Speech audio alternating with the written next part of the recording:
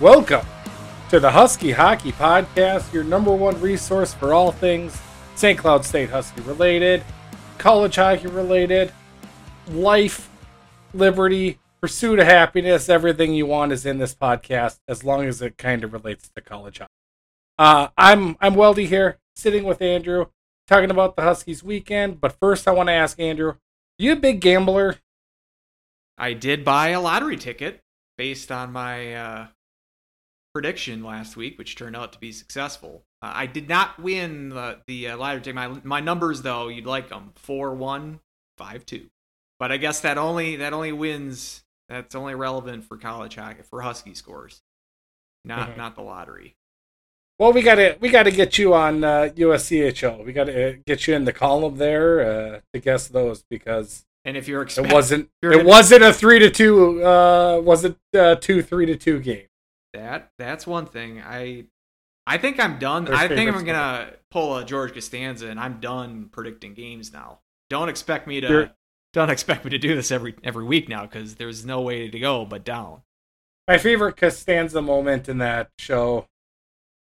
I mean, how can you just pick one? There are several. I like the one.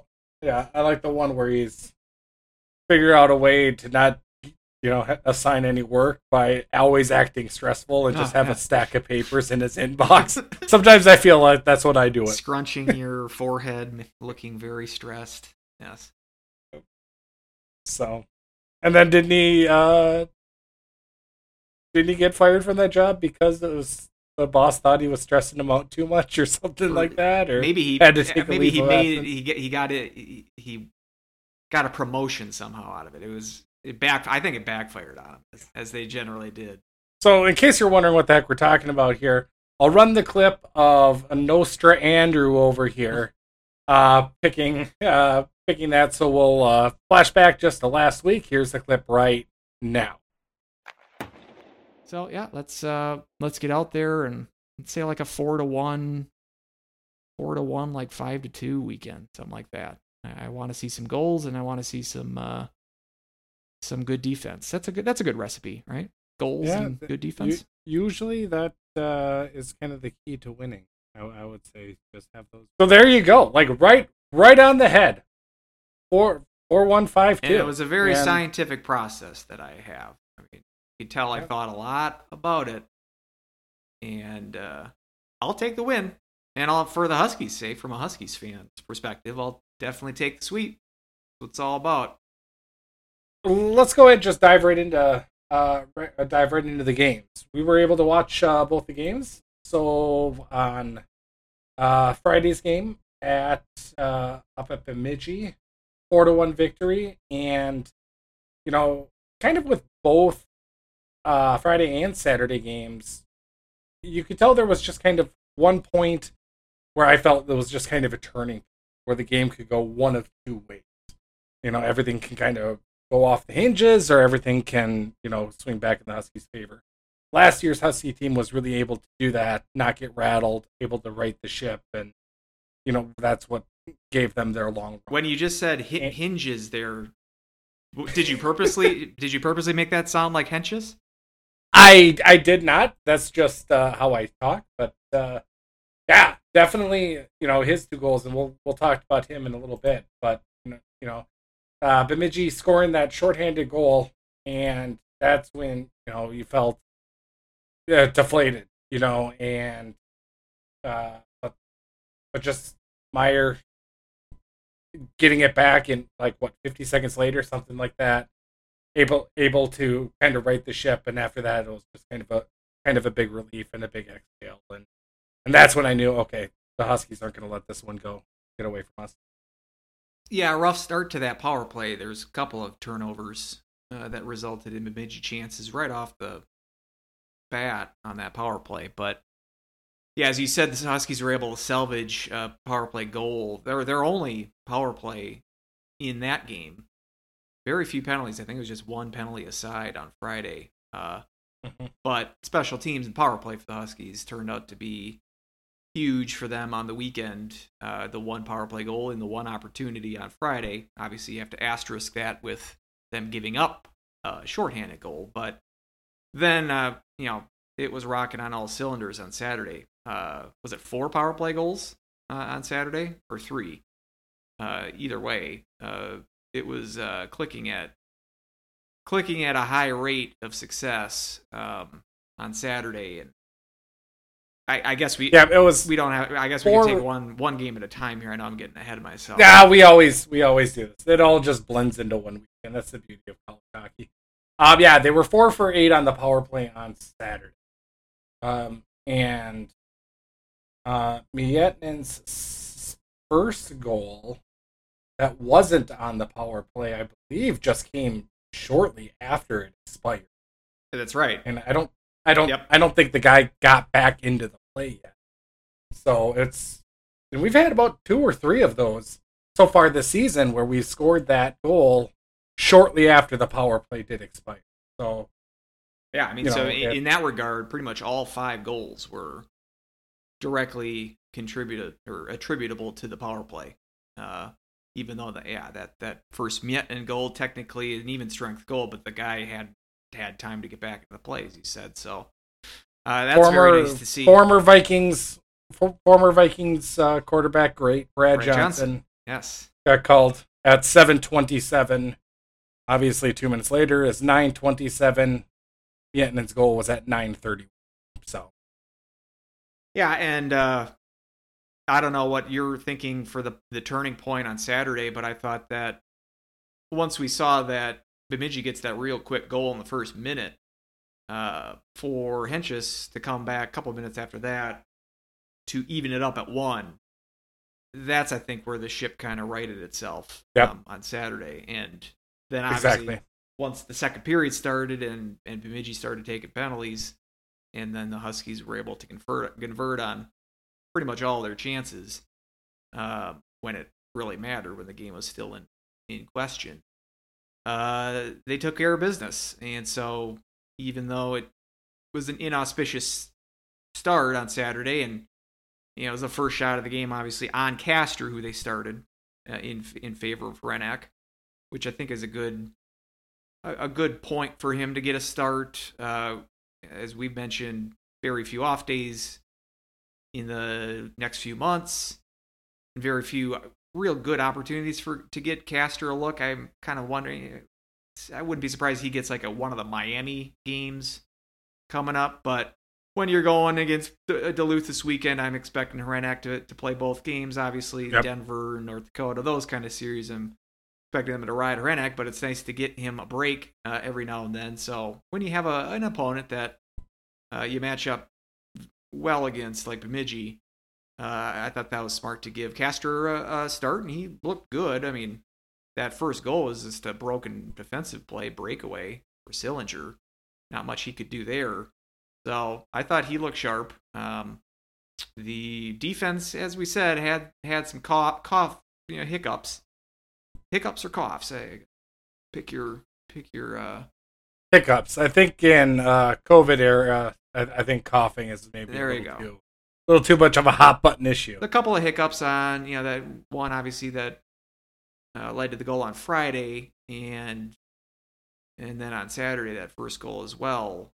But I thought played strong, unexpectedly, at least from the last time we had the podcast last week. Did not expect that Jack Pert was going to be back with the team, and he did not play on Friday night. But the World Juniors being canceled, he was able to travel back and join the team on Saturday, and I thought he looked good. A shame that he missed out on that opportunity. Side note, I hope they think of maybe rescheduling that sometime in the spring or summer. It's a shame to lose that tournament experience. But, it also gave guys we didn't see. Did we see Zemer? Didn't see him on Friday, certainly. I know that Jaycox got some time on Friday, and first action for him in a while.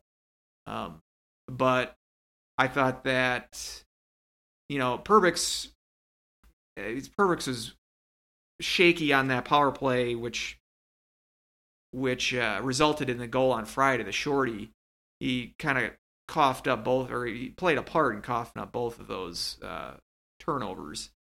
But other than that, I thought he looked sharp. And Lutke, Bushy, I thought these defensemen played well. So only giving up 3 goals on the weekend, always a good sign. Bemidji wasn't terribly impressive. I thought that top line though was pretty good. I mean, they didn't have much beyond that, but that does the 2 Cylingers and Iarulo, who scored that goal on Friday. I thought that's a pretty decent line for them. And once the Huskies kind of knew what they were dealing with, they're able to sustain or contain those offensive threats as the weekend wore on. So, yeah, like I said, 2 3-goal wins. I don't have a ton to complain about, and I think it's a good weekend to build some momentum going into the heart of the conference schedule, and your in-state rival in Duluth next week. So, very happy about this weekend.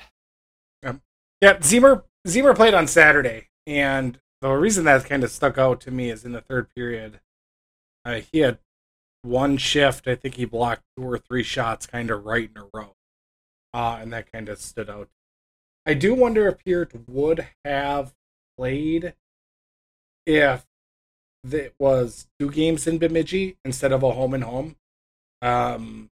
Just kind of my thought process behind it is that, him coming home, Duluth, they got all of their players back in time for the weekend against Mankato.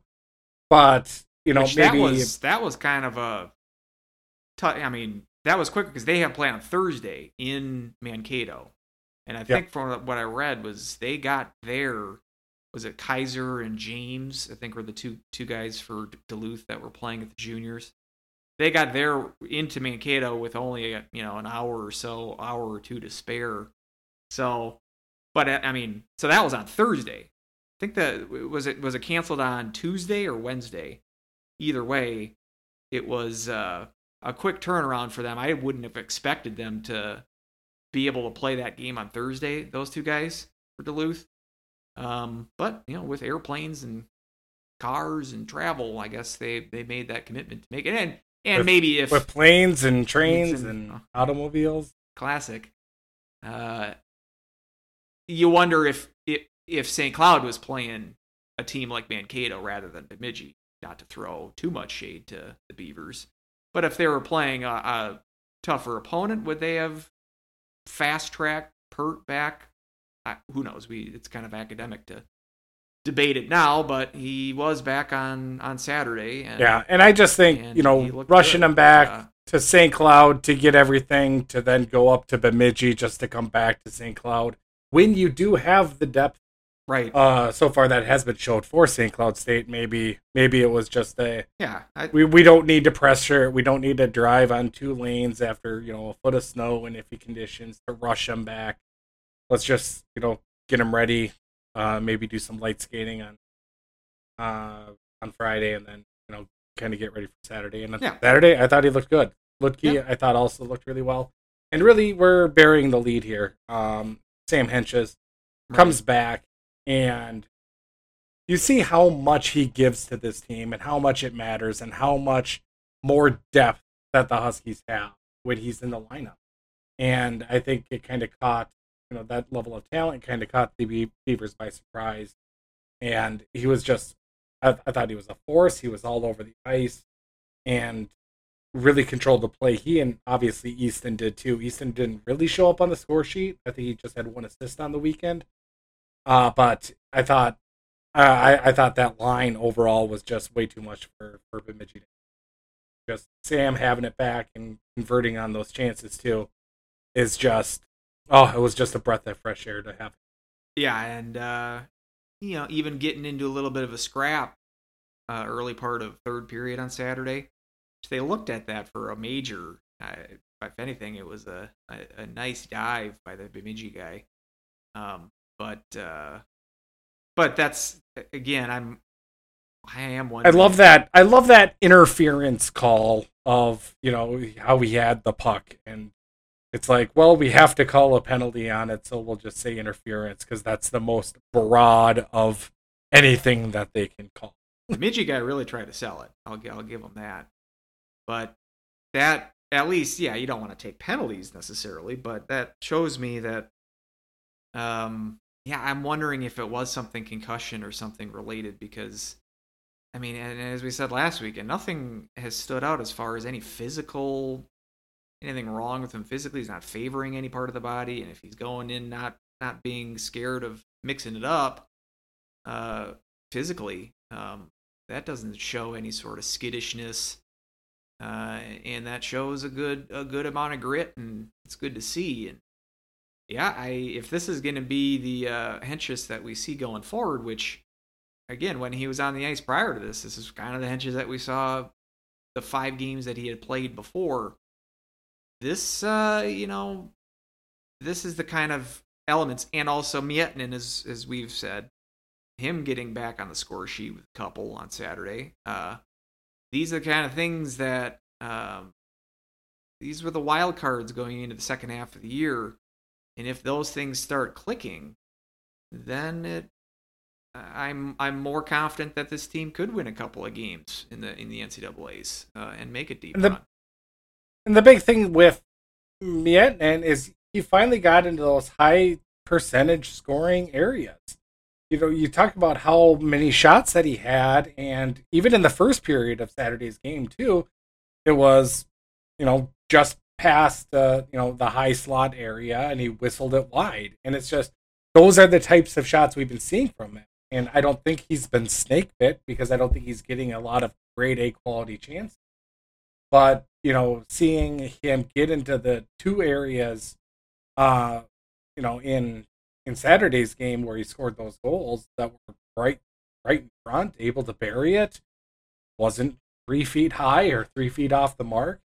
And I think he just needed to remember that this league is too good.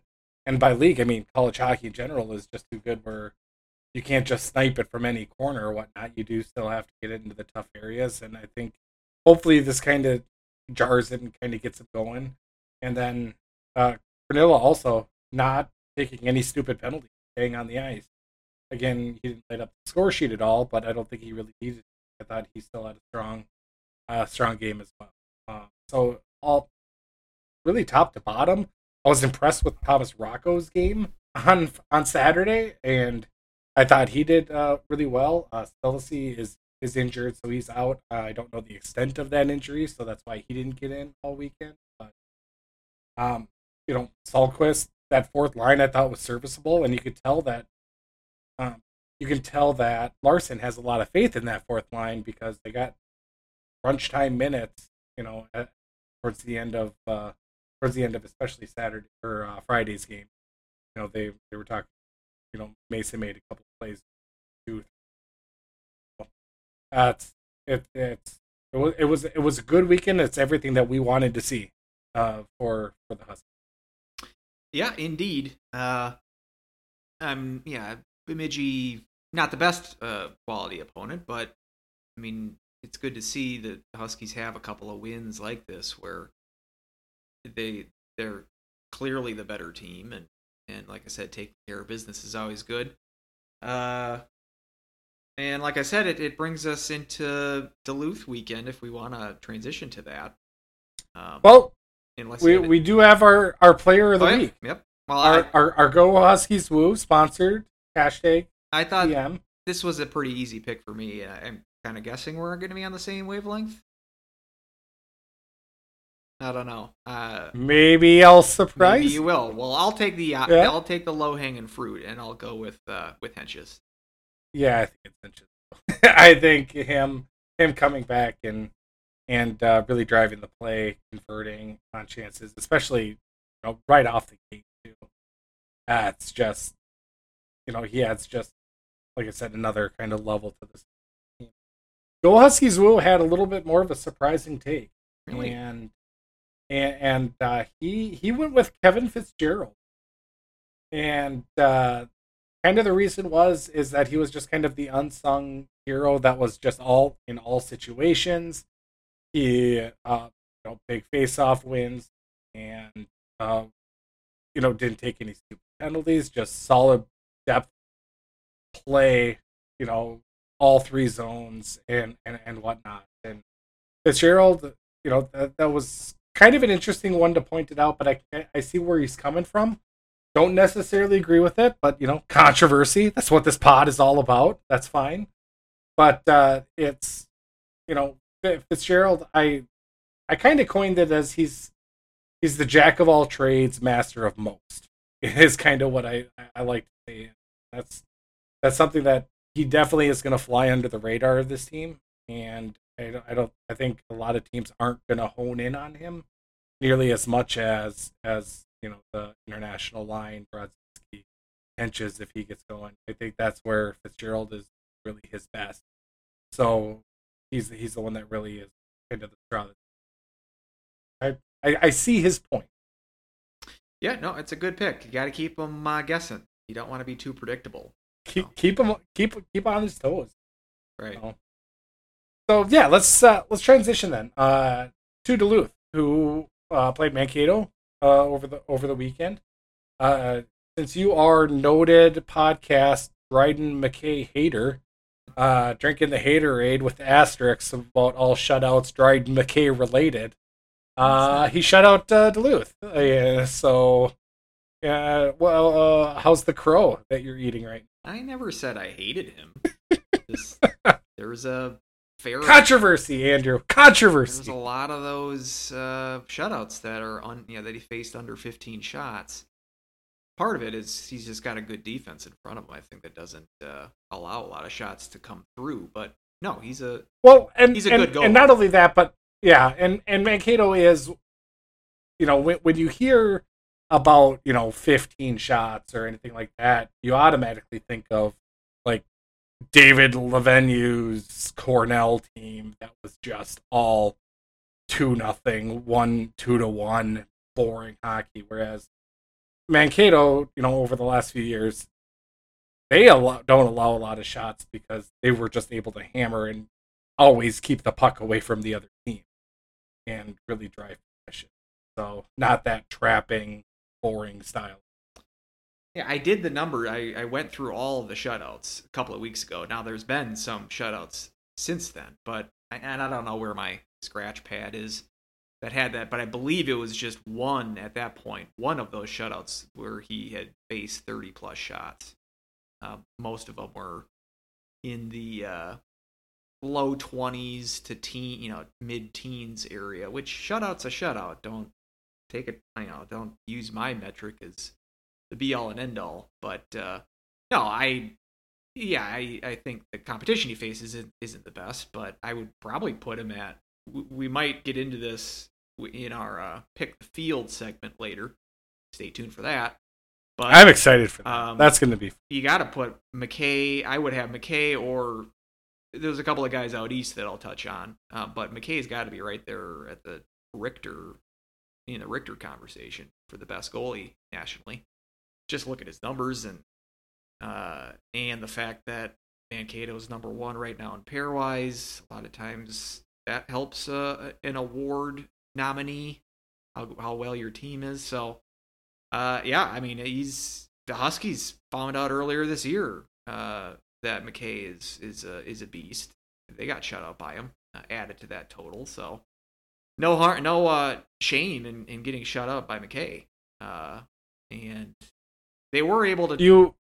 You sent me the text in November when we were joking about it in a few episodes ago. 3 shutouts under 10 shots, 8 shutouts facing 11 to 15, and just 2 facing 30 or more. 3 shutouts versus teams that qualified for the NCAAs. That's counting Arizona State in the COVID year, would add SCSU and UMass to the list. And probably Duluth. And probably now since then. But no, he's a good goalie. And Duluth is only able to get one past him all weekend. They did take him to overtime on that Thursday game in Mankato, so they got some RPI points out of that, Duluth did. So it wasn't a clean sweep from Mankato's standpoint, but a big weekend for the Mavericks, solidifying their number one position right now in the pairwise. yeah, we'll talk more about them in the pick the field segment. But why don't we talk? Did you see the game winning goal on for the overtime on goal? Thursday goal? Yeah, I just saw a little bit of a clip of it, just a kind of a breakaway, a long pass. Yeah, the actual feed when watching the game though cut out just after the shot, so you didn't see the actual goal happen. It said commercial break in progress. So somebody in the control room hit the wrong button for that, and then they quickly switch it back to the team. So I didn't see that, and it was kind of funny. It wasn't evident that it had gone in at that point when it cut out. No, it was. Yeah, it was pretty funny if you're not a fan. I would have been pissed. Yeah, imagine spending the $30 on that. Right, exactly.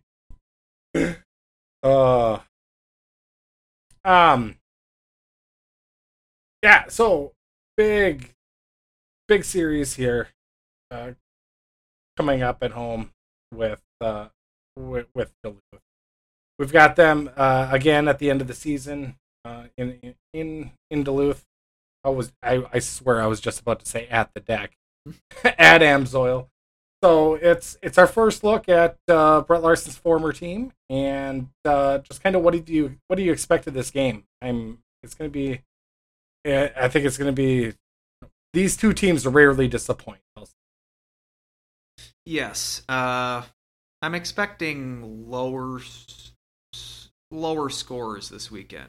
If the Huskies get up to 4 and 5 in the goal count, I think that's a good sign. Duluth, sort of as is typical the last few years, their struggle is goal scoring if they do have one.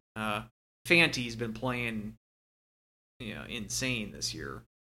When healthy, they had that weekend up in northern Michigan where they got swept, but that was with a third string goalie. Interestingly, they didn't forfeit that series. They had a lot of guys out that week, but not sure if they knew. Well, they didn't know that was an option until the great Mel Pearson. Tool was in the tool bag, maybe. Next time, they've learned their lesson. But now they're like, wait a minute, we could just not play these types of games. This changes everything. You say. You just see Sandelin just twirling his mustache there, just like Snidely Whiplash. Yes. Did I date myself with that one? I picked it up. Oh, okay. I don't know if I. So you, this team that's run on its defensive core and its goaltending, and I'm looking at their stat sheet right now. Top scorer, Biondi and Cates tied for 14 points in 20 games. So they're not made out of high flying offense. But that doesn't mean that it's going to be a pushover in any means, of course. But I would expect the goaltending and the defense to be on display this week. And I like the home ice advantage for the Huskies in this case. I like them being at home rather than up in Duluth this weekend. And I don't know. I give the Huskies the edge for the series, especially if we're going to see Hedges play like this. And if we can get Miettinen clicking too, these are kind of the things that were unsatisfying about the first half. So if we can have those guys contribute the way that we were thinking they were coming into the year, I have good feelings about this weekend. But just knowing Duluth, I almost kind of expect a split. So, and from the Huskies' perspective, I think a split would be okay. I mean, if you're really concerned about the pairwise, obviously we need to make up points any way we can, and sweeping the series would be a big boon towards that goal. But You know, a split against a high quality opponent like Duluth is never a bad thing. But it's one of those things too, like sound like that North Dakota series. You wait on Friday, you really want to get greedy on Saturday. So, I'm hopeful that the Huskies, like I said, I think they have the talent advantage on the offensive side. I probably would give Duluth the advantage on the D and goaltending side, a slight advantage, not huge. So something's got to bend and break this weekend, and we'll see how it shakes out. But I'm saying at least the split. I don't see Duluth coming in and sweeping the series for sure, but at least the split, and relatively optimistic that they can get 4+ points on this weekend. How about you? Yeah, one thing that kind of jumps out to me, first off, in the last 6 games, St. Cloud State is 5. So, I mean, as of late, where the makeup of the team has been relatively the same, Huskies hold the advantage. And I think this is one of those games where I think Fitzgerald does have kind of a bigger series, and a lot of focus will probably be on Brodzinski and Henches, but right now St. Cloud State's power play percentage is at a 35, which is absolutely insanely high. And Minnesota Duluth just sitting at 50. So there's, they haven't been able to convert on those chances. St. Cloud State has been able to. Both have a really good penalty kill, so it's always one of those things is usually in those situations, the penalty kill, I mean, just percentage-wise, the penalty kill is going to kind of take the cake on that one. But, I agree with you that I do expect it to be a little bit more low scoring. And, just with Fanti and how well he's been playing lately, it's going to be 2 kind of stud goaltenders. I think both of them are incredibly solid. Both of them have great defense in front of them. So it might be a little bit of a boring hockey game when it comes to that sense. A little bit more defensive positioning type of game, more strategic, not nearly as much as like the fly and running gun type. The Olympic ice might help a little bit, but neither of these coaches are do that. For some reason, I feel like the Huskies are going to win one game and the other game is going to go to overtime, and I don't know which way that would go. Wouldn't surprise me. Duluth pop in a goal there, get a victory. But this is big when it comes to conference standings and really positioning for home ice advantage, and that's kind of what I'm looking forward to and looking for as we're going down and everybody has these gauntlet stretches coming up. Is where are we going to be able to make points up? What we need to do to get these, to capitalize on these chances to climb up the standings, to get into that position, and having 5 or 6 points here this weekend is a big step. So it'll be an interesting series. It's probably going to be a little bit of a heavier series than we're probably used to, and it's going to be a lot of fun, and I'm really looking forward to it. But I do give the Huskies a little bit of an edge, especially with tension. Yeah, I would probably say it's the nationally, it's the series of the weekend. It's the only top 10 or series between 2 top 10 teams this weekend. So maybe they can use the they have the national spotlight on them in some regard. And yeah, bunch of slackers around college hockey next week. It's just not even the conference matchups in like the Big Ten, ECAC, nothing really standing out as something that I think like the only other series between 2 teams in the top 20 is Michigan State and Minnesota. Surprising that Michigan State was that high, but anyway, that's not. It doesn't. Is Cornell rated up there? Cornell dropped a bunch. They're in like the mid-20s now because they got swept by Arizona State. And they're. Oh yeah, they're playing. Yeah, that should be a good series with them in North Dakota. Forgot about that because they're in the non-conference. The only reason that I kind of point that out is because I'll get into our pairwise predictions or field predictions, but Cornell is kind of a wild card to me in the ECAC, and I see that they're playing North Dakota. I'm like, oh, okay, so we're gonna actually have a chance to see what they are. Well, I watched them being an Ivy League team. Yeah, I watched the games against Arizona State on their stream this weekend, and I would have if we did the field last week, I probably would have had Cornell in the field, but they were not impressive. And they were 9-1-1 coming into the weekend, but they were still at 19th because ECAC just sucks this year. They weren't getting any favors from the schedule that they've been playing up to this point, and they were probably circling that North Dakota series as them, and then when they play Quinnipiac, those are like the two chances that they can make some hay in the pairwise. Coming off a sweep against Arizona State, I don't see how they're going to match up all that favorably against North Dakota. But, North Dakota's so far has had that, clunker on Friday, good game on Saturday. Maybe they turn in another clunker on Friday. But yeah, that is a intriguing. You don't see the Ivy League play the Western teams very much. They don't play non-conference very much, period, because they're special and they limit their schedule. So yeah, I hopefully will be able to watch a little bit of that or check in on it between periods. So yeah, that's another intriguing matchup this weekend. But yeah, that St. Cloud series, St. Cloud Duluth, looking forward to it. I'm kind of looking, maybe it's because it's on the mind that Duluth played Mankato last weekend.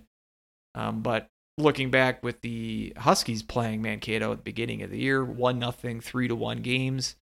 I think those are the kind of games that I'm expecting this weekend. Maybe not 1-0, but I could see like a 2-1. I said I wasn't going to predict the scores, so I'll just stop right there. There we go. I guess. But see, way to go, Costanza. I like Costanza it. I like you saying that. One of the games that go to overtime. I like that prediction. Hopefully we'll be able to plug that sound bite into next week's show of you nailing that call. I'm never right. I don't know why anyone listens to this. I'm always right on the Powerball. My life is tough. Yeah, it is what it is. So yeah, looking, Rennick, like you said, probably going to get both starts. Fanti, I would imagine, going to get both starts. So I think it's going to be, whoever has fewer mistakes defensively is going to get the nod or the advantage over the weekend. And it's not going to be many mistakes, I don't think, on either side. It's going to be a tightly well-coached weekend of hockey. Yeah, I'm looking forward to getting into this gauntlet of a non-conference schedule we have, conference schedule that we have.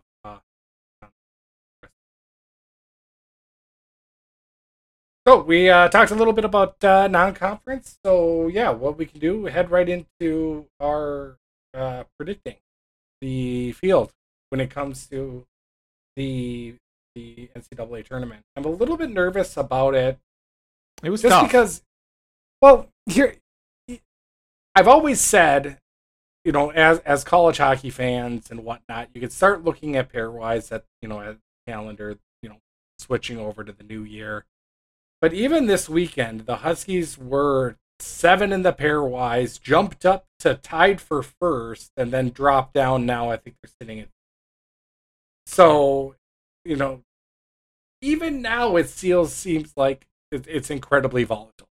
So even now, when I was going through my picks and whatnot, I was still having a little bit of trouble, and I was still having a little bit of I don't want to say a crisis, but I was like, everything could change so quickly when it comes to I mean, you remember Union when they had their run, when they won the national title. I think they lost one game after January. So it was just any team can go on a stretch like that, and that can shake up everything in the pairwise. Assuming everybody does play all of their games and they don't just randomly cancel for reasons. Yeah, that is a unforeseen wrench that I hope doesn't get exploited to the extent it already has.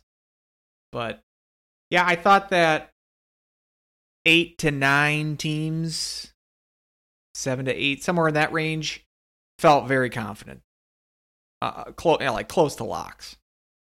But then the others, I'm mostly intrigued to see who you picked out of the Atlantic.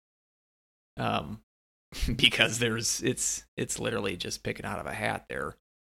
They're going to be the most likely, like 99%, they're going to come from outside the top 16 in the pairwise. So it's going to be who's winning that postseason tournament is going to be their auto bid.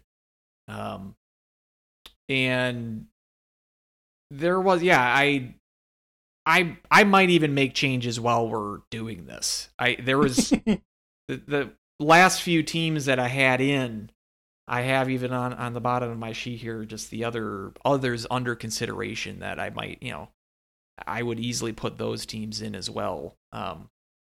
So how do you want to do this? You want to start with the NCHC, like go conference by conference, or do you want to just I think to keep the audience listening and help our time, we got to do NCHC. That was probably the easiest of the conferences, but yeah, we can do that. And I've made it. I've said many times that I think 5 teams are coming out of it, and you can guess. So I think what we do. I mean, let's get Atlantic hockey just out of the way. Who'd you have? So drawing out of a hat. The funny thing when I looked at Atlantic hockey is I saw Mercier. They are sitting there at hockey. 4-10, but they're 1-4 in overtime. So the fact that they have 10 losses is actually really, 4-6-4 is what their actual record is if we count them as ties like a normal. Well, AIC as well has lost a slew of. They're actually the top team right now in pairwise out of the Atlantic hockey teams, but their record is something like 4-9 and something.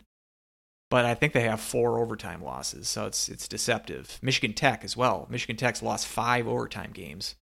So, yeah, they're 1-5, I think, in overtime. So the full record that they display is 10-8, which doesn't sound that impressive, but 9-3-1, I think.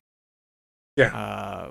In regulation, just 3 regulation losses. So, yeah, the overtime loss or win, overtime records can make this a little tricky just on the face value.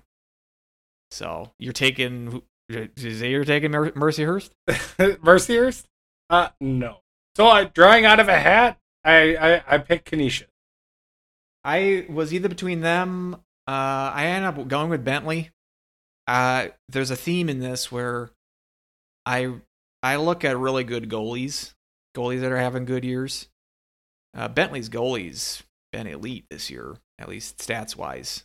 He's 3rd or 4th in the country in save percentage.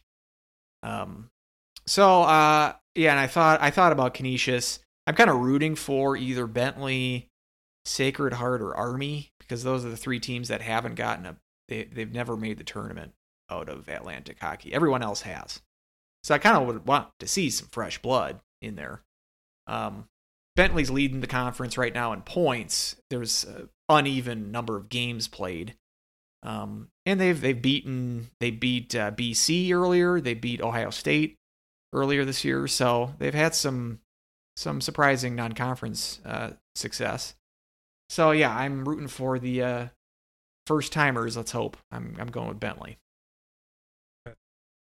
Canisius, I just kind of went by goals scored and saw that, Bentley is leading in Atlantic hockey, but they also have a negative goal differential. So that's kind of why I avoided them and just went with Canisius and say, yep, that's their one. I had them at first, and then I erased them and went with Bentley, mainly because of their goalie. But it's a crapshoot. Yep, exactly. So where you want to go next? How about ECAC? Do you want to? Let's just do let's go east to west. Let's just do east. Okay. ECAC. Really, I've got two coming out of there. I've got Quinnipiac and Harvard. Same exact that I had. Quinnipiac's obviously the no-brainer. Yeah. This is similar to CCHA where I'm thinking that the tournament is going to be, again, and right now, Quinnipiac's the only team above the cut line in pairwise out of the ECAC. So if let's say the conference tournament was to start today, if they were to get a second team in the tournament, it'd have to come from a tournament winner winning the conference tournament. I think it's more possible in the ECAC than, let's say, the CCHA that will happen. It's a bigger league. Quinnipiac last year, even when they're playing 4 teams in the conference, and they were clearly the best team, they did not win the conference tournament. St. Lawrence did. I watched a little bit of Harvard over the weekend. I liked what I saw. Again, Ivy League schools, so they haven't played a ton of games this year, but they have a fair amount of young talent. They're a very young team. And in general, those teams tend to, they're not generally NCAA tournament threats necessarily. A lot of times it's the older players that take you far in the postseason. But the others that I had for the ECAC under consideration, like I said, Cornell and Clarkson. Clarkson I saw in person when they got swept at Arizona State. Clarkson's on my bubble there after seeing what Cornell did against Arizona State. Like you said, we would have done this last week. I think we both would have had Cornell. Yeah, but I would have had Cornell instead of Harvard.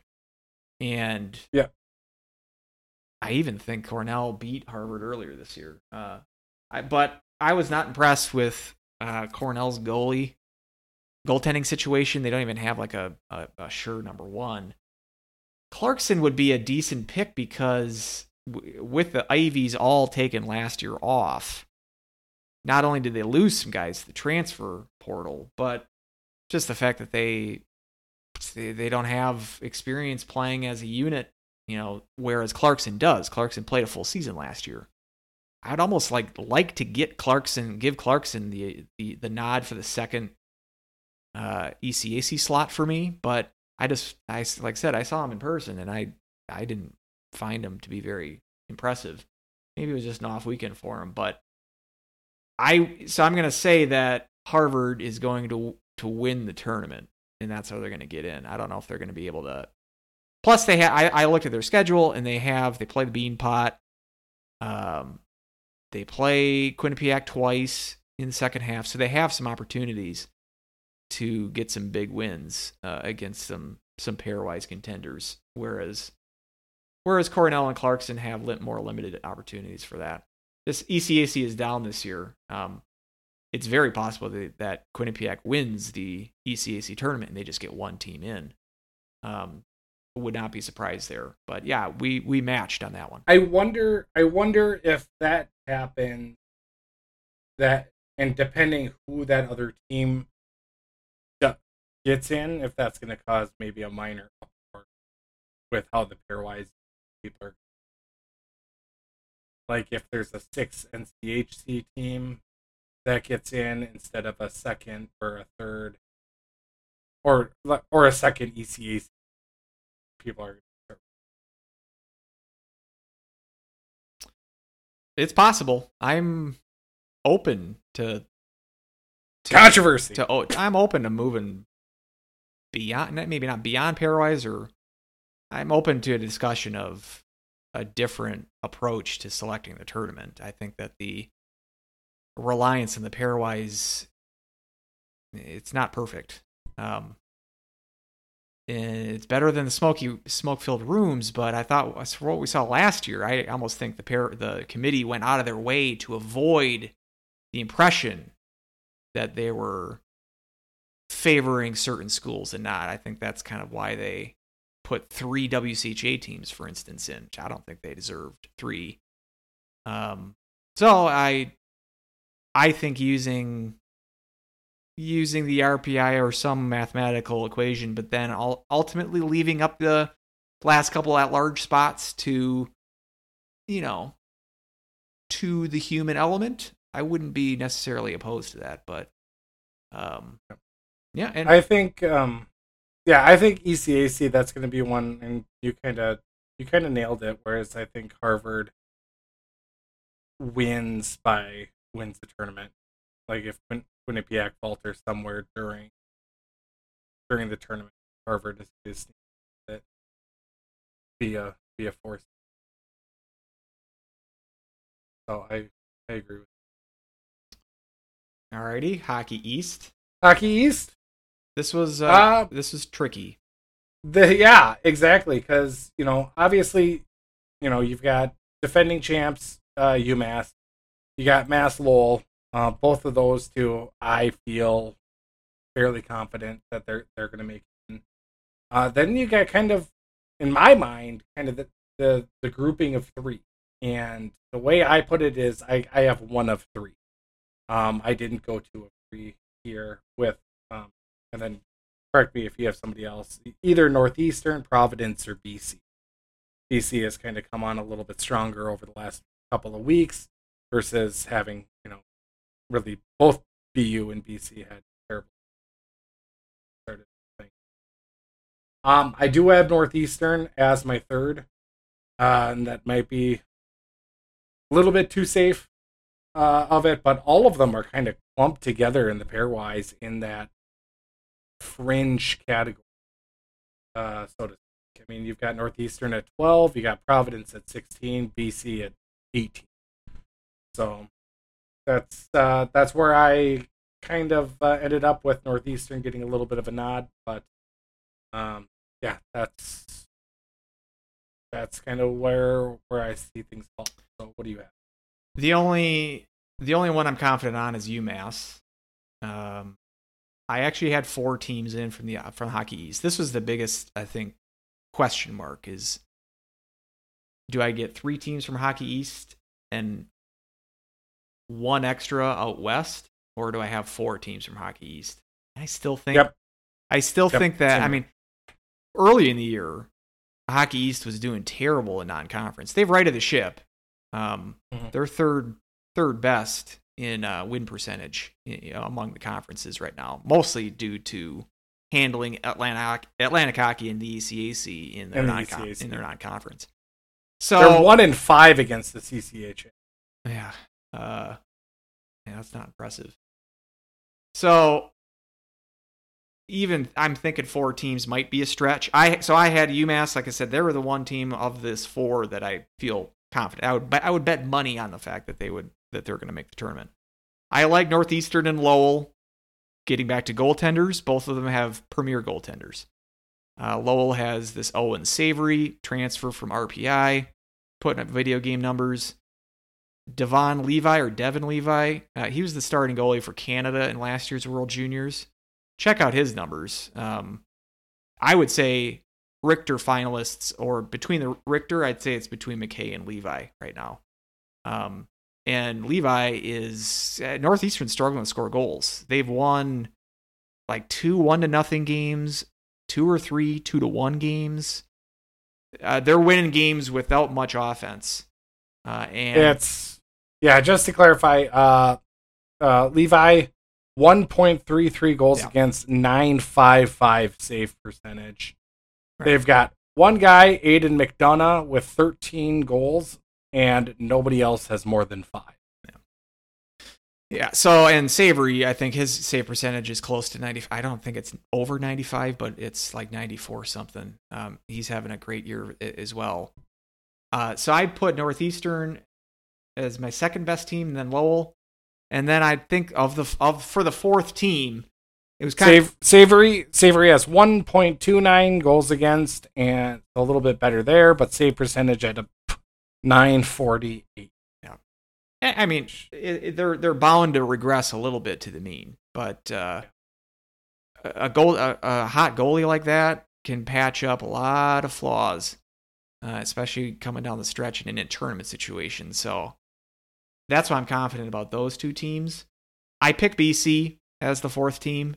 Between them and Providence, not terribly impressed by Providence. Looking through their schedule, the only real impressive win was that Denver win, which they had to come back from a 3-goal deficit in the third period to win that game.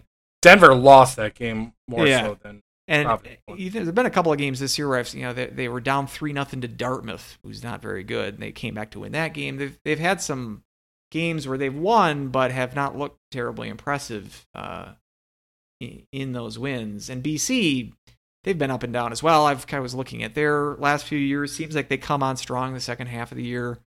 They're an older team as well. They brought in some transfers, one in goaltender, Dopp from Bowling Green, who I think was kind of in that Driscoll category where they're kind of expecting him to carry the load a little bit better than he has so far, but I expect him to right the ship a little bit. So like a veteran team like that, with, obviously Hall of Fame coach, I feel like they would get the nod over Providence. I mean, UConn's not even having that bad of a year. They're in like the high 20s in pairwise. They could certainly make a run, but they never have, and it's kind of one of those unknown quantities. So maybe I'm selling out for the traditional power in BC. And like I said, they are my last team in of the 16. If you're not counting the Atlantic, which is again it's just kind of picking out of a hat. Out of teams in the other conferences, I would either say, so this would leave it as I have 7 teams from out east, 9 out west, 10 and 6. I could definitely see that happening. And if it were to be only 6 teams in the east, I would drop BC from that field. I feel more confident with UMass, Northeastern, and Lowell for sure. Yeah, BC kind of going down the stretch. They've got 2 games against Providence. They played Lowell earlier this season, lost 4-2. They got one more game with them at home this time. They got another game with Northeastern. So they got 3 games with Northeastern. They got them in the bean pot. The bean pot as well. So that's those 3 games, BC against Northeastern. I think that's just massive when it comes to pairwise for those. It's a lot of head-to-head points up for grabs. I think that's where it's going to tilt one way or the other for who gets that. But you've got both, right? Northeastern and BC, yes. Yeah. I have both of those teams making it. I just have North. All right, out west. Out west, where do you want to go? CCHA first? Well, sure. Or do you want to go Big Ten? CCHA is easy for me. I got one team, Mankato. You got just Mankato, huh? I did end up picking Michigan Tech. And they would be, I considered them strongly. My thought process, other than the ECAC, which is a neutral site tournament, CCHA is still doing, I had to check this, they're still doing the same format the old WCHA was doing, which means best 2 out of 3 first round, which means Mankato is going to play St. Thomas. They're going to win that series by 15 goals differential. And then it's single games at the higher seed or the semifinals and the final. So they got to win 4 games at home, Mankato does. 2 of those against St. Thomas. So it comes down to the fact of, do I think that Michigan Tech can beat Mankato in Mankato to go to the tournament? I just don't see it happening. And I don't think... I see them as an at-large. I don't think they have the opportunities to make up pairwise points. I realize that they're in the cut line now. But the only games they have against pairwise qualified teams for the rest of the year is a 2-game series with Mankato at the very end of the regular season. So, and I don't see them running the table against, they have rivalries with Northern Michigan and Lake State. Those games, I just don't see them running the table up to the point where they play Mankato. So, yeah, I don't see it from them. And like I said, that their record is deceiving because they've went to overtime so many times and they've lost 5 overtime games. But that kind of tells me that they don't have the finishing touch to beat these kind of teams I'm talking about in regulation. And so, yeah, they were, like I said, I could definitely see them being in, it would not shock me if they were pairwise qualified, or if they did, let's say, win a game in Mankato to win the conference tournament. But I like Mankato too much, and I just don't see it from Tech. I'm probably putting a little bit, maybe too much faith into their non-conference or their overtime record. But at the same time, I look and say, hey, come tournament time, it's straight 5-on-5, and it's against I do think you're right. It's going to come down to both those two, Minnesota State and Michigan Tech there in the final, and obviously you're right. It's going to be there down at the Verizon Wireless Center. Midwest Wireless Center. What's it called now? I don't remember. Insert wireless carrier here. Center. Insert wireless. But I think they can come up and surprise. And on a 5-on-5, they were able to. Obviously it was a scoreless tie against Michigan. They lost 2-1 in overtime against at Minnesota State earlier. So that's I don't see them losing a lot the rest of the season, and so I don't think it'll hurt their pairwise too many times. And I think they're going to benefit, still from those wins, still be on the cut line. I think they're.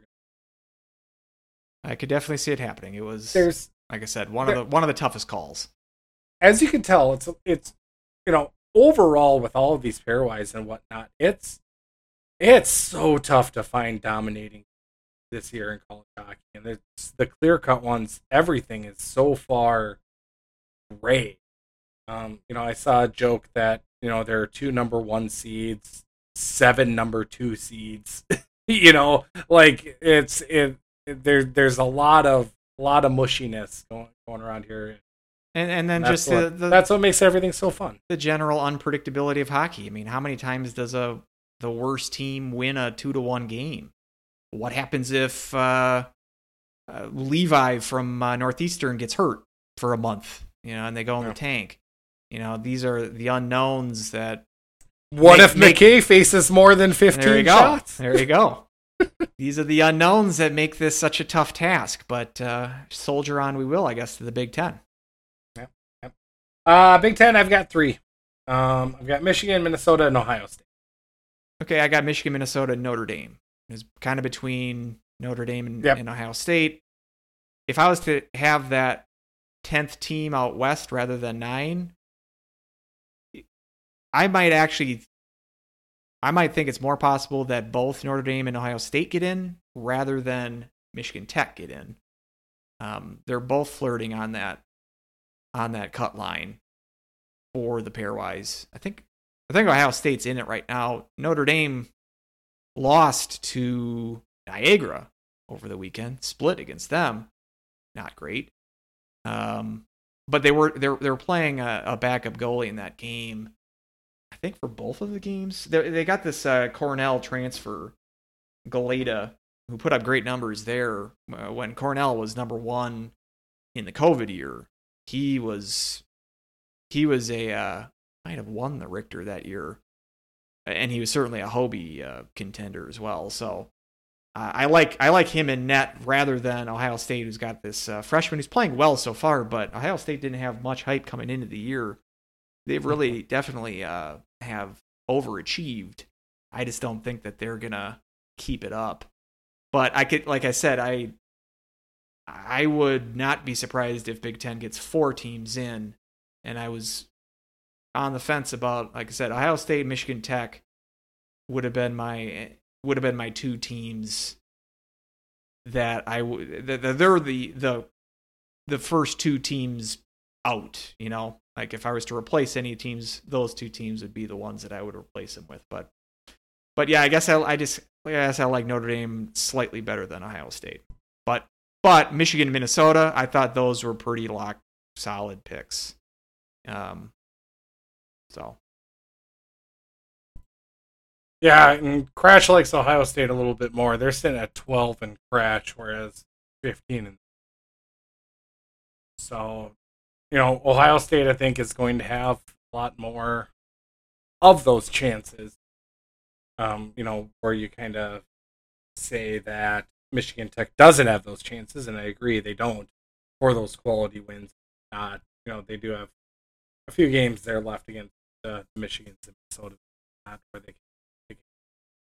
So Notre Dame, I was hovering Hammond and Hahn back and forth, and my notepad looks like just chicken scratch when it comes to all these other teams that are on the cut line, basically. So, but basically, I was like, who am I bumping? Maybe I'm bumping Michigan Tech. That's really the only, maybe not. Maybe Harvard. ECAC only gets 1. So, I don't know. There was a lot of things going into play, but ended up deciding just leaving Notre Dame out, playing like their head coach did. Peace out. You're out of here. All right, well, I guess that leaves the good old Nacho. But you don't have Wisconsin. I do not have Wisconsin. Okay, just making sure. I had to do a lot of research about them. Where are we on that, by the way? The race to 10 wins. Because I saw that they had a holiday tournament in Milwaukee that they had to go to overtime to beat Yale, which I believe Yale is 59th in pairwise. They are. And I guess we have to. And 59th in crotch. Well, all right. Then they're the unanimous worst team in college hockey. But I guess are we going to count for the 10 wins to Wisconsin thing? Are we counting overtime wins? I guess we have to. I mean, maybe we don't have to. I don't. Because I look at 3-3 as a farce, so it's farce maybe, but anyway, I still look at them as having only 4 wins on the season. But if you want to count overtimes, they have 6. We'll count. We'll keep 2 tallies, real and then inflated. Yeah, there you go. So where are their 4 wins the rest of the season? They play Michigan State twice, I guess. No. They already got swept by Michigan State earlier in the year. They only play them once more at home. Yeah, two games. Yeah, get this. So they got Ohio State and at home this weekend, and then they got Michigan State at home next weekend. They have not. Then they go to Penn State. That will be the first time that they play outside the state of Wisconsin since before Thanksgiving. They've played 8 home games and then those 2 games in Milwaukee over Christmas. So Big Ten, and they were able to really make hay with that home cooking schedule too. Let me tell you. Yeah, exactly. And no surprise, Big Ten has the best non-conference record, which is definitely helped by their 17-6 against Atlantic Hockey and their 12-2-1 against these. And someone do the home and road split there, because I know that Penn State played at Army this weekend, which was not scheduled. They were the cupcake they had on the schedule was Maine at home, but that was scrubbed for COVID. So then it was a very kind of last minute thing that they ended up traveling to West Point to play Army. So I don't know where my list of that is, but that's that's a rarity. Penn State going on the road, and then not only that, but going on the road to an Atlantic hockey team. But so good for Penn State. What a weird year. So I guess before we switch it over to the Nacho League, Independence. Do you have Arizona State, Alaska, or Long Island? I don't. Although I don't think it's likely, but I don't think it's terribly out of the ordinary that Arizona State makes a run here. Their schedule hasn't been bad. I think Cratch has them top 20 strength of schedule, something like that. Went last time I checked. And their schedule 16 strength 16, which is that's not bad. And the tough part of the schedule is pretty much done. I mean, well, they got BU this weekend, and they're not lighting the world on fire, but at least they're traditional power. But then they got RIT, they have Long Island, they got 4 games against Alaska. So they got Mankato. Oh, that's right. They got Mankato. That's a toughie for them. But if they take care of business against those Atlantic teams, and then the Sharks and Alaska, I mean they're going to have close to 20 wins, and so I don't think it's out of the ordinary or completely zero chance that they're going to make a run. They're going to threaten with top 16. I don't think it's going to happen. But I did have to think a little bit about that. I gave zero thought, but actually looking at it, I probably should have got more. I mean, I think they're higher than Harvard. I think they're higher than Harvard right now, and we both have Harvard in the field, albeit as Harvard's at 24, Arizona State's at all the way down at 25. 25, okay. So one off, but right there in the meat of the 20s. So. Yeah. So, but yeah, Crash has them at 20. Above Penn State, BC, Clarkson, just behind Omaha. Yeah. So NCHC, I've got 5. So Me too. I did have to bump them. I don't. Basically, what I think it's going to come down to for Omaha is going on the road to probably sweep somebody like if it is a St. Cloud or a Duluth, a Denver, a Western Michigan. Like, do you see them sweeping? No. Maybe they could squeak by with the 3. If they do go to 3 and win, and then winning a game in the tournament, I don't see it. So in the end, I think they just lose out, which is kind of Omaha. That's just kind of what they do. Is they just kind of and end up falling just a little bit short, a little bit by the way. Yeah, and like I said, I thought more about Ohio State and Michigan Tech than I did about Omaha.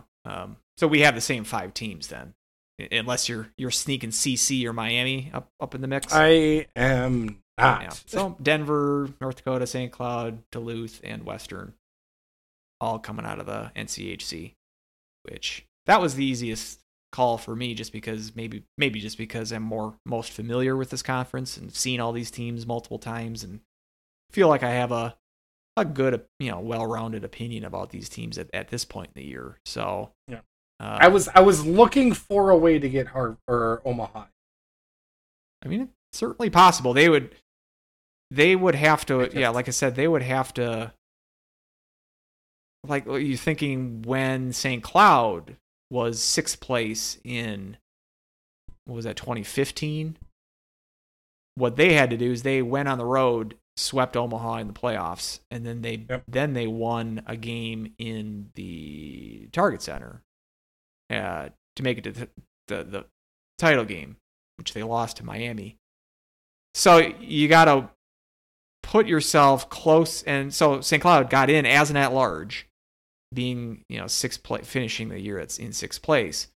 But that means you gotta, at the very least, win that first round playoff series, and then probably gotta win a game in Target Center, or they play the X now. At least win a game there. Isn't it like Omaha has never made the the neutral site tournament since like 2008 or something. It's been like since their CCHA days, I think. They typically don't do well in the conference tournaments, which doesn't mean they can't do it this year. But I just, of those teams you mentioned, like who are they going to go on the road and beat in the first round? Probably I would say Western, because they did beat them, split them a couple weeks ago. So, I mean, they've won a game there. I could see them winning. I don't see them going into Denver and winning a series. I don't see them going up to Dakota and doing that. So they made it to the Frozen Four not too long.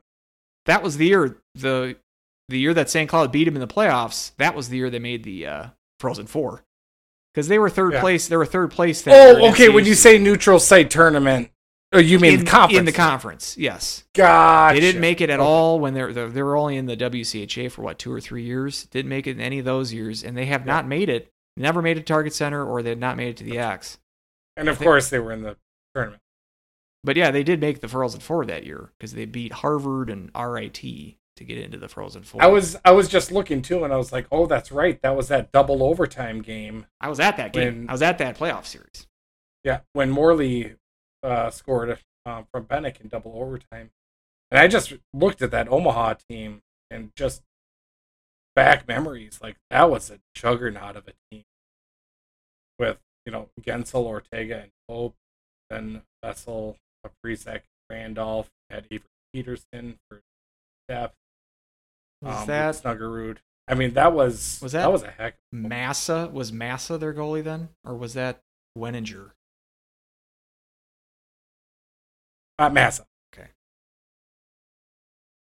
Yeah, I didn't realize, by the way, I mean, I'm not the biggest NHL guy. I mean, I've watched a lot more this year than I have in years past. I didn't realize that Gensel is just a stud. Like, he had like a 40-goal year a couple years ago. It's like, I guess I didn't know that. But yeah, he's one of their better players. So yeah, I think NCHC getting 5 teams. I got Big Ten with 3, CCHA with 1, Hockey East with 4, ECAC 2, Atlantic with 1. I could definitely see that being 10 teams out west rather than 9 that I have now. Tech was a tough call. Providence obviously was a tough call with that Hockey East. Whether or not they even get 4 teams in, probably might be more likely they only get 3. These were some tough calls on those, and I could definitely see ECAC only taking 1 team as well.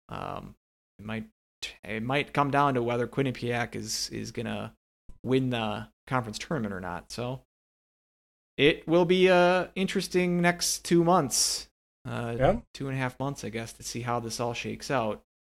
But yeah, I'm glad that we kind of put this on paper, and we'll come back to this. Put this on the internet on recording, so we'll come back to it, and we will all be wrong. I'm completely sure. Omaha is going to go on a stretch here where they're going to win 90% of their remaining games. Just put us in shape. What if there's a team that makes the tournament, not counting like Atlantic Hockey, I guess, but if there's a team that we haven't mentioned at all that will make the tournament, it's possible. It's possible. I mean, that's the thing. Like, who am I forgetting at like 20 to 30 in pairwise right now that we haven't mentioned? Let's both pick one. I'll let you go first. One team that we haven't mentioned yet that makes it in. I guess the highest team in pairwise right now that we haven't mentioned is Bemidji, sitting at 23, but I don't see that happening. Boy. That's rough. Merrimack at 28, that's not going to happen. Let's say I'll go Northern Michigan, because they've got like 2 of the top something scorers in the country. They can score the goal. They can score goals. And maybe they make a run in the tournament, CCHA tournament. They're not going to make it as an at-large.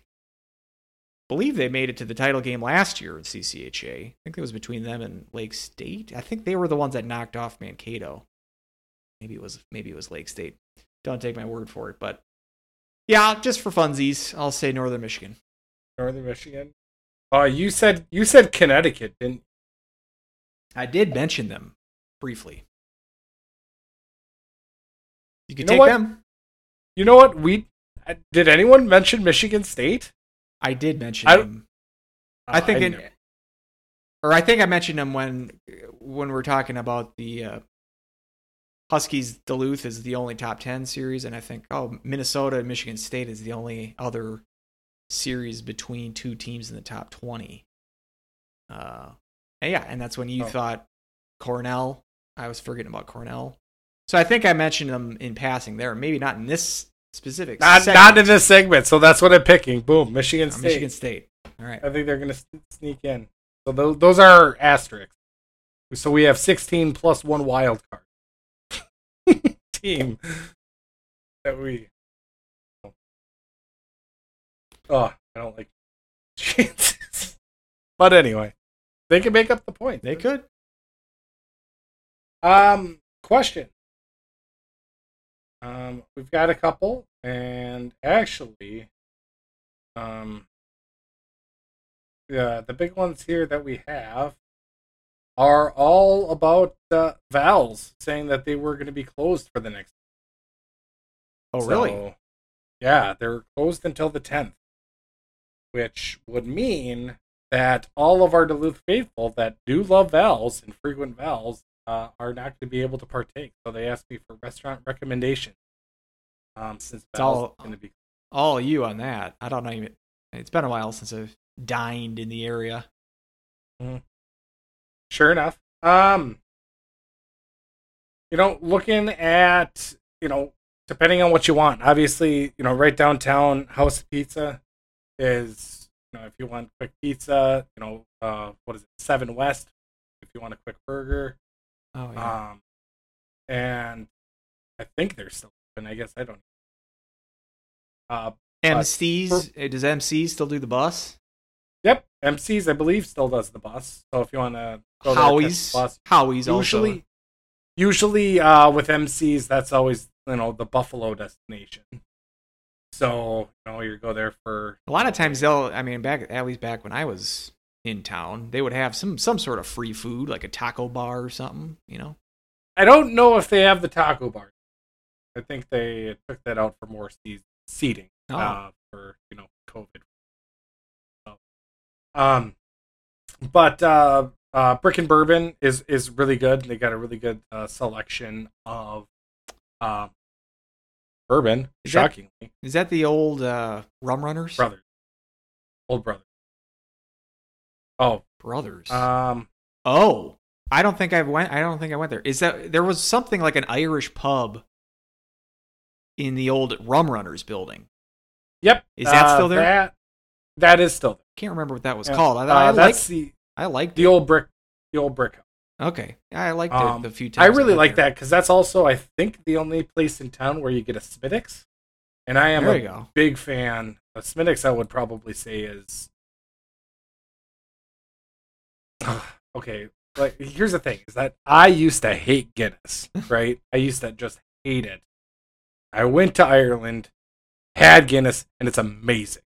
Like, it tastes way different when you're actually in the brewery and whatnot, and it's so every time I have it now, I'm like transported back to that time, if that makes sense. So that's why I like Guinness now a lot more than I used to. But I think, like, pound for pound, if you were to get an Irish beer, I would say get a Smittix, because I think that's probably more up people's alley, because I think Guinness can be a little bit, it's Guinness. There you go.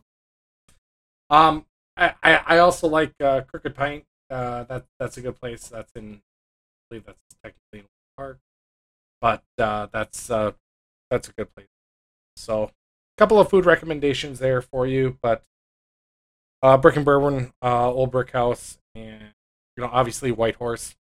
If you want, that's still open. Yep, a little bit off the beaten path. I know that the guy passed away a couple years ago. The guy that owned it. Their Brussels sprouts they're so good. All right, we got a recommendation for the Brussels sprouts. For the Brussels sprouts, a Smittix at the old brick house. Smittix pair back with the pretzel sticks. The pretzel sticks are one of a kind. And they've got like this special Guinness dipping sauce as well. That's incredibly good. And then the Brick and Bourbon, they've got like a smoky old fashioned, where it comes under glass, and it's got the smoke going through and whatnot. So you lift up the glass and the smoke a little bit on. Pickled Loon's still around? Yep, Pickled Loon is still around. So it's basically the same since I left 5 years ago. Sounds like, except I don't think I went to that Brick and Bourbon. I don't think I went there. Brick and Bourbon's, I really. There's not the press anymore, so I think that's changed. That was that whole arson deal, wasn't it? Arson. Yep, yeah, I got like forwarded the news articles about that, and even before it became, he was charged with anything, it was like, yeah, this is clearly shady. It was one of the worst arsons I think he could pull off or try to. Is anything in that space? No. Did they plow the building down? Like, is it? I mean, that's prime real estate. Yeah, and that's the thing. I think people are still kind of waiting on what to do with it. But like, Cowboy Jack's is closed because of some damage to that. And rumors are kind of swirling around about why they haven't fixed it up. I mean, that was several years ago, wasn't it? The arson deal. A couple years ago. And they're still closed from that. The Cowboy Jack's. Yep. So both of those spots are doing nothing. Yeah. Wow, someone's got. But I think Cowboy Jack's is more closed a little bit more for the cost to reopen at this juncture, like at this time, versus what you can get in the insurance money. And then apparently they bought half the land, so they want to expand a little bit into that area. So, and I don't know the whole ins and outs of it, but there's always, you hear PS and rumbling what they're going to do with it. And obviously, by the end of the telephone line, everyone's speculating that they're going to turn it into a Costco or something. Yeah. A second Costco. Right. Or something. Who knows? But it's, so the last I heard about it was, Cowboy Jack's got, is going to buy half of that land, the other half of the city is have. I don't know if they're going to try, Dave Heiss really wants to revitalize. I actually think a nice plaza there, put a couple of trees, a couple of benches. Right now, it's just a memoriam to the press, a big old plaque. Here lies, when Travis got his fishbowl when he turned 21 and puked in the corner. I think that deserves a plaque in St. Cloud, right? Yeah. If there was a plaque for everything I threw up on in St. Cloud, I think it's just a line of bronze everywhere down the street. God, my 20s. Best post-game atmosphere. Usually my post-game atmosphere when I go is I really enjoy the dugout afterwards. Usually that's kind of going to be the most lively. But, depending on what you want. If you just want to chill, have a beer, I do like going to the Blue Line afterwards. I think that's a little bit more low-key, depending on your age and what you want. And if you want to start the night out downtown, you go to the dugout, then the Martini Lounge, red carpet, But usually I like to, those places are now too loud. I'm too old. So usually I would just have a couple of drinks afterwards at the Blue Line, and they've got a bus too. So yeah, I would go to. I generally took the Howie's bus. Different crowd. It's more low key. It can get packed. A lot of times, that's where like some players' parents would go after the game. My buddy kind of knew the bar manager, so we got some free drinks every now and then. Played some darts. So I didn't mind. I'm not a big fan of Howie's like food, but just for like more of a low key hangout, I didn't mind it. But it's not for everybody. Yeah, Howie's is actually a place where every Who time knows I if go that's, there, I don't know. I'm like, Is that still open? yeah, I mean, I think. Like, I say all these things too. It's like It's a little bit further down in downtowns too. So I've got a 4-year-old and 20-month-old twins, or 21-month-old twins. So it's like I can't get out. I can't do anything anymore. And loading up the twins to go out to eat for anything is an ordeal that takes 45 minutes and 3 minutes or 30 minutes of screaming and crying. That's not even counting the babies usually. Usually that's just me milking. Well, that about does her, I would say. So, yeah, we'll be back.